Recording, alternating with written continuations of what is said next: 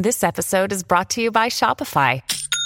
Forget the frustration of picking commerce platforms when you switch your business to Shopify, the global commerce platform that supercharges your selling wherever you sell. With Shopify, you'll harness the same intuitive features, trusted apps, and powerful analytics used by the world's leading brands. Sign up today for your $1 per month trial period at shopify.com/tech, all lowercase. That's shopify.com/tech.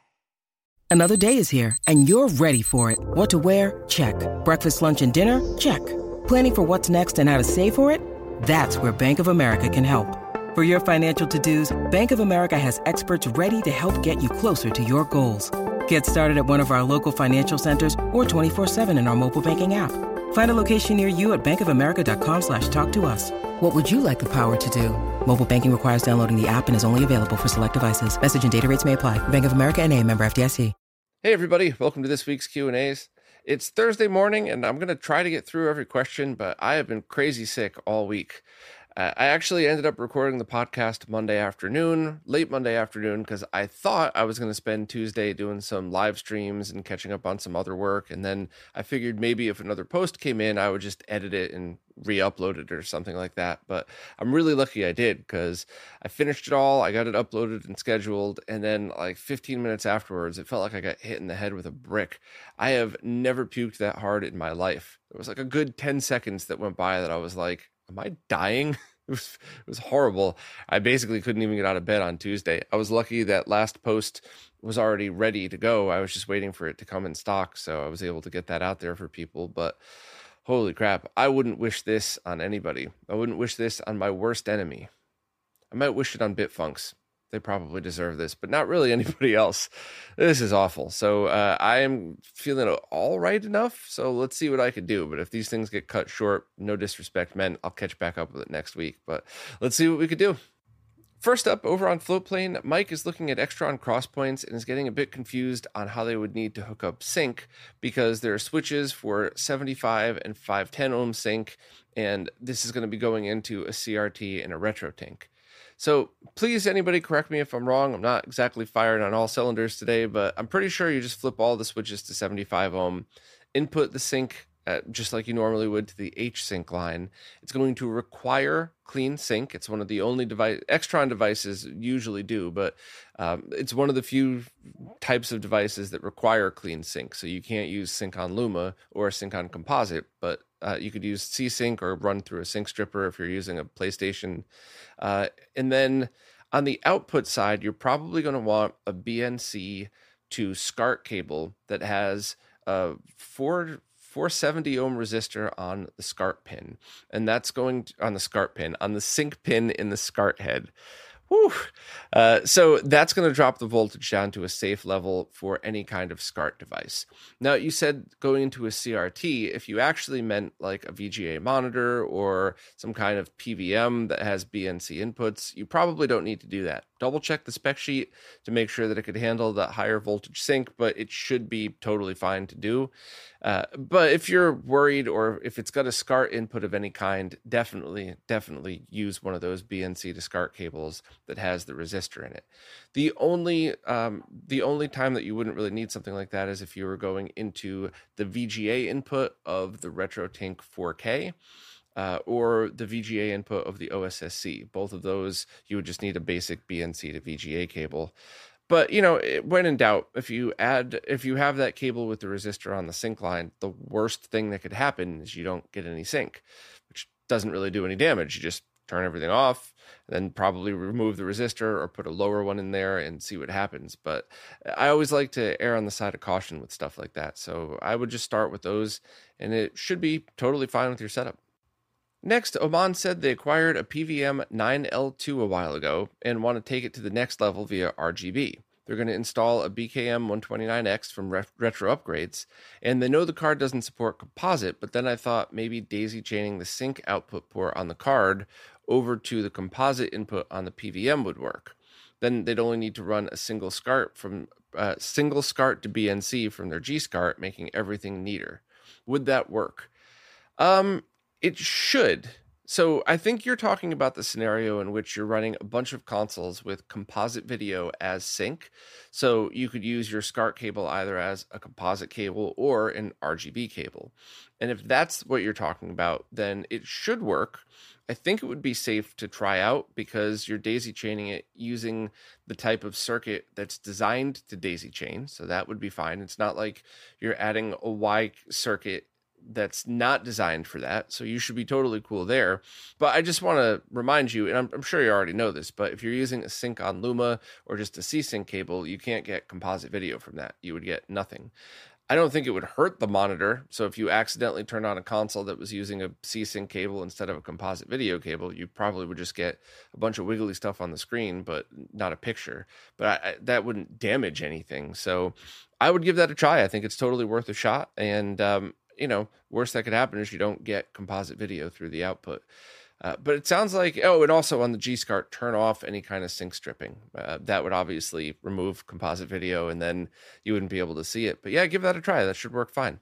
Next up, Dom wanted to chime in on the conversation from last week about shielded soundbars, and they found a link to one from MediaTek that was listed as fully shielded. So I'll drop a link in the description, obviously, for anybody that was interested. But that's very cool. So if somebody was looking for a soundbar, maybe that's even something that you could sit on top of your PVM or BVM if you don't have room for some shielded speakers. Or maybe if you get one at a decent price, it'll save you money over getting some shielded bookshelf speakers and an amp. It's certainly going to be an upgrade over the PVM speakers. So that's kind of neat. Thanks for sharing. I appreciate that. Now over on Patreon, Mr. Morrow was also looking to connect all of their consoles through an Extron Crosspoint and realized you can't use a sync on Luma cable. So they're wondering where they could get a Sega Saturn cable that syncs on C-Sync. The links on retrorgb.com are almost always going to be pointing you to the right place. The only time they wouldn't be is if something's out of stock. I think that's probably the issue now. So I'll link directly to the Insurrection Industries website. Theirs should be fine. The only scenario that you wouldn't want to do that is with a PAL Sega Saturn. You would actually need to get something like a sync on Luma with a sync stripper or something like that in there. But for NTSC, including the Japanese ones, that's all you should need. So link would be in the description, and luckily that's a pretty easy one.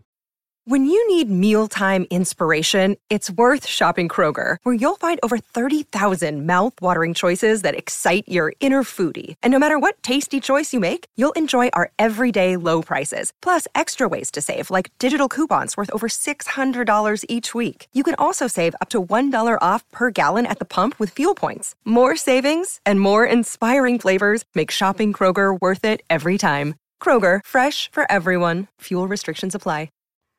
Next up, Tony Escobar finally heard back from Analog, who updated their FAQ page to list out the pinout for the original Analog NT. And it looks like RGB are on pins 1, 2, 3, and then composite videos on pin 12. So if you're looking to get composite out, you would want pin 12 plus any one of the grounds, and that should do it all for you. But it looks like there's pins for RGB, YPVPR, composite video, C-Sync, and then Chroma and Luma. So you really are getting every single output from there. So you would just need to build yourself a custom cable that could do that. There are also VGA blocks that you can get where you plug your VGA cable into it, and it's like the screw down terminals on the side. So that's kind of a bulky way to do it, but if you were looking to test it, at least one of those isn't too expensive. You could probably contact a custom cable manufacturer to have it made, but either way, at least you kind of know, at least you kind of know what this is now. At least you know where to start. And if there's a market for this, maybe a modder would want to do a breakout box that's Analog NT only. They would have to write all over the PCB only for use with the Analog's original NT, because you wouldn't want to mix this in with any other VGA source. But yeah, I'm glad they finally got back to you, and at least you definitely know where to start for making a cable. Next up, Steve Wells is looking at taking an early Model 1 Genesis, the ones without the TMSS, to try to get the best possible mods done to it. They want to get the best AV quality, they want region mods, and the goal is out via SCART. However, there's one question I need before I could answer this properly. Are you going from SCART to a scaler to a flat panel, or are you going from SCART to a CRT? If you're going to a flat panel, you might want to hold off and see how Stanislav's mod does. That's the one I just talked about. I bought one. It's coming. It should do all of those things. Plus, it could get you a really clean video output. And if you're going to a flat panel, that should be the solution for you because it's one mod that would do everything that you need. The only other thing you might want to consider is doing some kind of cap replacement just to make sure that the audio quality is still tip top and that you make sure that the console lasts as long as possible. Or if you were looking for dual HDMI and analog out, that would work as well. Now, if you were going out to a CRT, then the only other question I would really need is, do you already have cables that are perfect? You're just looking to upgrade the signal, or do you not have anything yet? Because installing the triple bypass would remove the RF jack and get you a Genesis 2 DIN, which essentially turns the back port into a Genesis 2. So it makes cabling a lot easier. Nothing's coming from around the front. So I would definitely do that if you were looking to simplify cabling, as well as bypassing all of the onboard stuff. Now, the onboard audio circuit for Model 1 Genesis, with the exception of one revision, is awesome. It's going to sound great no matter what. However, you're talking about 30-plus-year-old consoles, so whenever you're able to have the same performance with newer stuff, you could extend the life to it. That's up to you. That's debatable. That's not so much of a fact as it is, you're going to have to make your own decision, but the triple bypass was meant to bypass the audio, video, and DIN, hence the 3. So if you were looking to do all of that, yes. If everything is already cabled right, and you don't need to worry about anything else, you might want to also look into the subcarrier bypass, because that will get you a lot of upgraded signal from your RGB, but it retains composite video. So if you're going to a CRT, you could always switch to, what if you have a really awesome 13-inch PVM, but someday you pick up a giant, beautiful 32-inch TV that only has composite video inputs? Then great, now you could retain that without disabling it. But if you know for a fact that you don't need composite ever again, then maybe just getting Voltars mod and using your existing cabling would work. So I know it's getting confusing because there's just a lot of choices and a lot of weird stuff when it comes to Model 1 Genesis consoles, but hopefully I could at least point you in the right direction and ask any questions to help me point you further if you'd like. Next up, Justin Wilson wants to know if BFI added from a scaler has any positive effect on an LCD. Yes, but not as drastic of an effect as an OLED, but it has to be a minimum of a 120 hertz panel. So the way BFI works, black frame insertion, it takes a 60 hertz signal and inserts a black 60 hertz frame, so just completely blank frame next to it, and sends that to the panel as one single 120 hertz frame. And by doing that, what that ends up happening is it draws your full 60 hertz frame, then blacks out the whole image, then draws the next frame, and so on and so on. So on an OLED, which has amazing black levels, you reduce tons of motion blur in a very similar way to a CRT, because a CRT draws one line at a time, left to right. So essentially, each frame is being blacked out. Actually, each line, because after the line is drawn, your persistence of vision keeps it in front of you, but the screen itself is blacked out. So that's how you get CRT-like motion blur or reduced motion blur. Now, when you do that on an LCD, it's going to depend on the panel. So this gaming panel I have right here, this gaming monitor, BFI looks good. It doesn't look nearly as good as the OLED TV that I have, but it's definitely worth messing around with, especially with retro stuff. However, that Vizio TV that I just tested, the BFI was fine. And once again, another completely different display, the DLP projector I use, BFI on old movies, really looks amazing. It makes film grain look like film grain, not just digital distortion. But I'm not sure I would use it on modern content, at least on that projector. So basically, yes, BFI is always something that's worth testing out if you have the ability to, but it will only work on 120 hertz panels, and you should only expect the performance that we all gush over on OLED TVs. So hopefully that made sense. And, welcome to the Q&As. Glad you're able to ask a question. Thanks for the support. Next up, Scott Davis wanted to follow up on the question from last week about what would happen if you put a RetroTink 5X's 1440p signal into a 5K Samsung display. And they emailed Samsung and they said it's not compatible with a 1440p signal, which is a little weird. I assumed that it would have been, but when it comes down to 5K displays, it all is going to come down to how the display scales the image. Is there the ability for a sharp scale without ringing? Is there any kind of weird interpolation going on? So while it's certainly a neat thing to mess with, Scott said their work provided them with an iMac Pro with a 5K display. So, what if you're able to turn that into a monitor, especially if you're able to get it for free or something like that, or, for your job or whatever. But my answer to this is going to always be the same, in that until we get a 5K scaler, which is not going to happen anytime soon, what you're really going to worry about is how that panel scales whatever signal you give it. It's the same as TVs or other monitors. And what I've seen in many cases is PC monitors do terrible job upscaling. Not all, just kind of what I've seemed to have found, where TVs do an okay job. Not the best, but certainly not as bad as a lot of the monitors that I see, just the basic PC monitors. But, I have seen the other ones, like that Arcuda one, that sharp scale it does. It's not a RetroTink, but it's way better than any other computer monitor I've used by turning the sharpness up. So you never know. But that was certainly an interesting topic to entertain. And who knows, maybe something will be released someday that'll do an integer scale of 1440p, and it'll be a neat way to hook up your retro consoles. Next up, John Strom is interested in downscaling an HDMI source like their MacBook to their PVM-14L2. They're not worried about input latency, and they would like to use the S-Video port.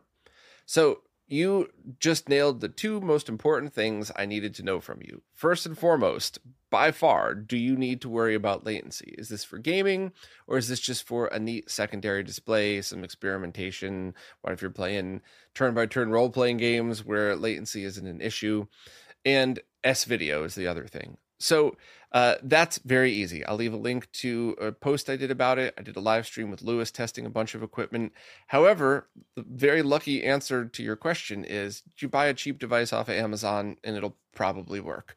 You're going to want to mess with different output resolutions.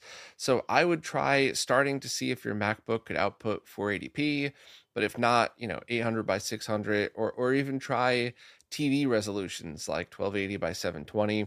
Try to get a 4:3 resolution so it matches up, but that's the easiest thing. If you just want to do that for experimentation, start with that. I think it's like $25 or something like that. And then just go from there. And if you're just having some fun messing around, or if it accomplishes what you need, you're done. And if not, if you're a crazy person like me and you want to go down the rabbit hole, that same post would lead you through what you need to do. But good question, and luckily that's an easy answer. Next up, Marco Retro has been working on a series of videos for different 240p downscaling methods, and they're wrapping up on the Extron RGB interface DDSP trick. They're a little stumped that so far it's only worked on a BVM-20F1, but not for any other display they've tested, including a 20L5.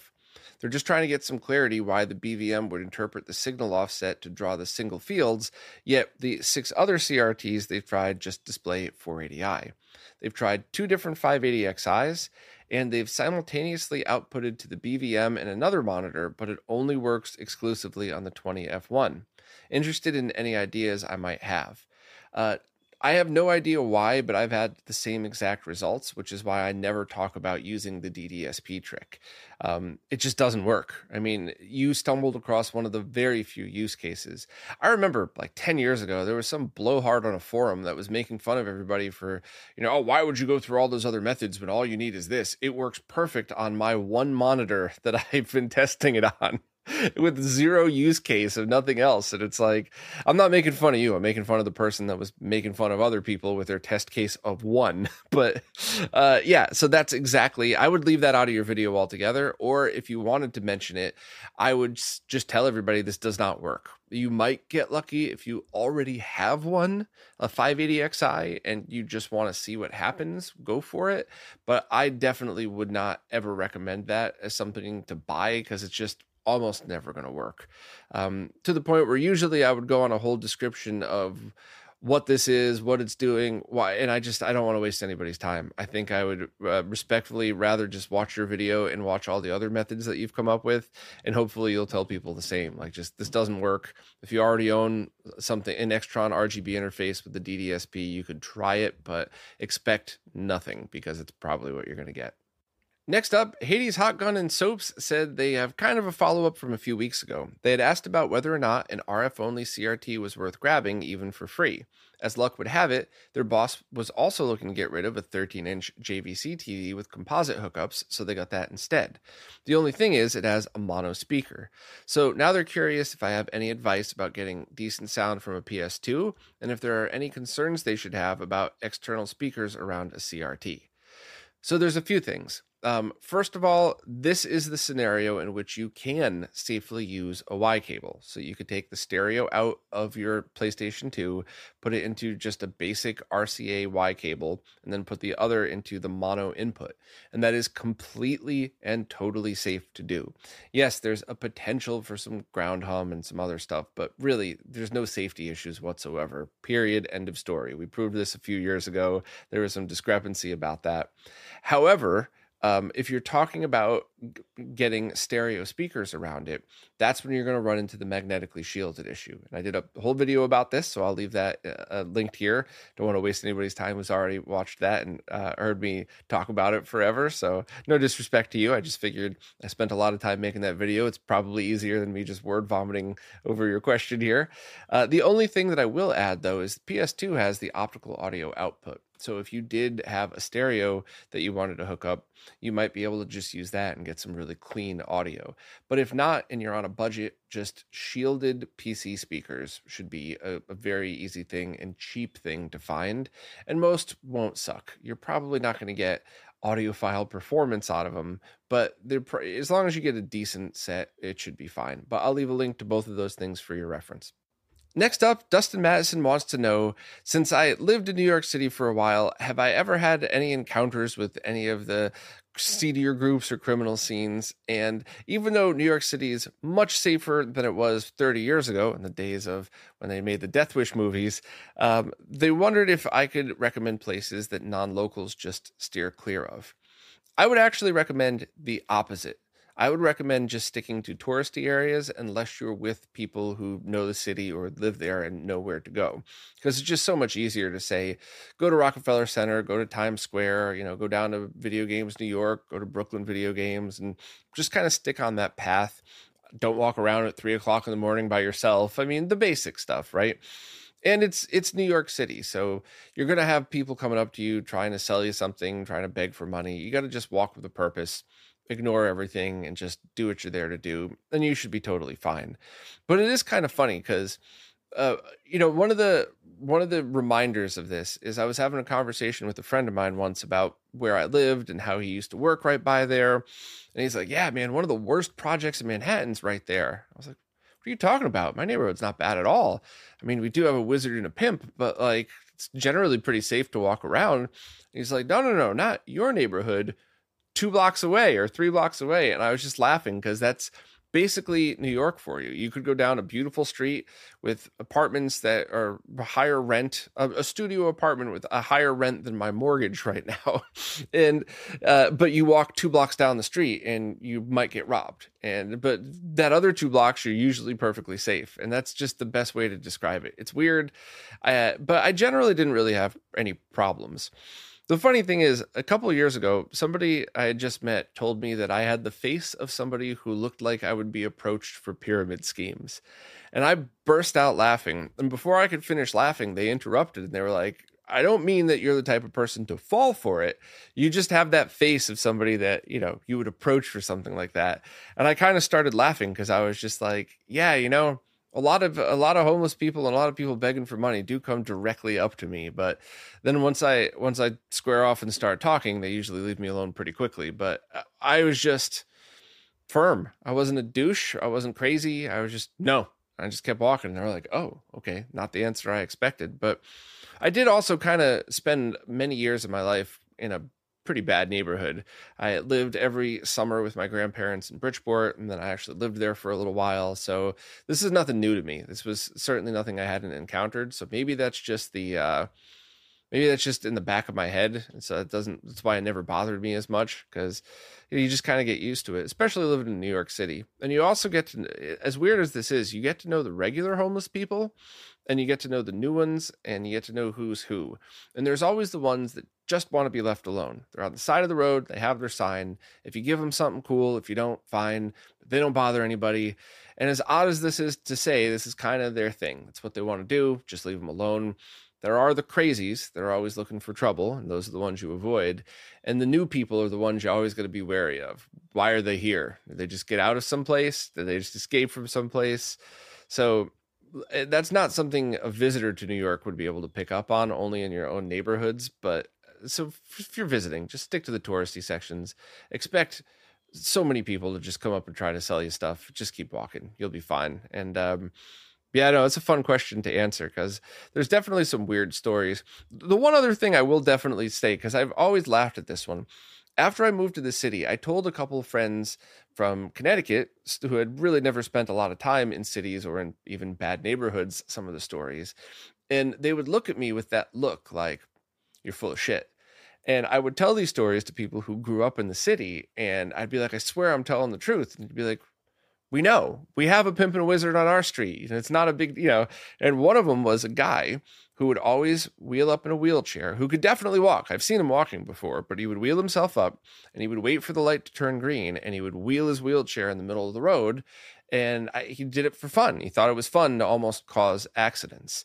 And then you'd see him like kicking his feet to pedal back. And once or twice I saw him get up out of it because he was like, the chair got stuck. But that was his thing. He just liked trying to cause accidents in intersections. And I'm telling the story. I believe it was Arturo was sitting with me at a bar eating a burger. And I was like, I swear I'm not lying about this. You're going to see him one of these days. And he's like, dude, I have like 3 of those in my neighborhood. I know. And we walked out of the bar, and the guy's wheeling across the street as soon as the light turned green. I was like, I fucking told you. And he's like, I told you. I know. I never didn't believe you. So I have a million stories like that, where if you never grew up in anything like that, it would be a little shocking. And you might think I was just making it up. I don't know why I would make something like that up. But anybody who's lived in big cities or kind of more of the seedier places all are nodding their head right now. Like, yeah, I know. We got a couple of those too. It's weird. No one knows what to do. Cops can't really do anything. It sucks if people ever get in accidents. But yeah, I loved living in the city. If I were rich, I would have never left. I might have gotten like a little place in the country to go back to and hide every once in a while. But yeah, if I ever hit the big one and won the lottery, I would absolutely mostly live in New York. I don't know why. It felt like my place to live. Next up, Jason Guffey has a desktop speaker that's blown out, but the utility of it in their setup means they can't just swap it out for a new set of speakers. Since I'm an audio guy, they figured I'd ask, how important is it to match things like wattage, impedance, size, etc. when replacing a speaker? Can I give you the Cliff Notes version of what the differences are between speakers, woofers, tweeters? So woofers and tweeters are all types of speakers. It is good to get almost an exact match, if possible, to the original. There are certain scenarios in which, kind of like when you have a capacitor that's rated at 12 volts, you could definitely replace it with a 16 volt cap, but not a 10 volt. There's certain scenarios like that, but it's really best if you could just try to find the exact same specs. And generally speaking, if you have a desktop PC speaker or a bookshelf speaker that's blown out, it's not going to be some crazy one-off reinvent the wheel. It's going to be something that's made similar to other stuff. So if you crack that open, it should be writing on it, 4 ohm, 5 ohm, how many watts and stuff like that. And you should just kind of match it up to it. If it's a desktop speaker, meaning like desktop PC speakers, it's probably going to be a full range speaker. It might have a full range speaker with a little tweeter on top. Tweeters are just ones that concentrate on the higher frequencies. So I would just basically try to get the exact same thing. You can get ones that accept higher wattage, but then there's that's kind of a rabbit hole where it's not going to hurt anything, but I would just start by saying, try to get the exact one. And if not, then come back and we could try to figure it out. So that was definitely the short version, skipping over all of the details. But I wanted to make that point just because I've run into that situation before. And I thought, okay, well, how am I going to find this? And I just did a search for the exact spec and size of speaker, and like 20 of them came up. So I think you could probably get lucky with that. So start there, and then we'll revisit next week when my head doesn't feel like I get hit with a brick. Well, that's it for this week. I can't believe I was able to stay standing this long. I gotta give myself props for this one. So I'm going to go pass out. If you see a guest host next week on the weekly roundup, you know why, but whew. And if I figure out whatever the heck happened to me, I'll let everybody know. But I'm still here so far.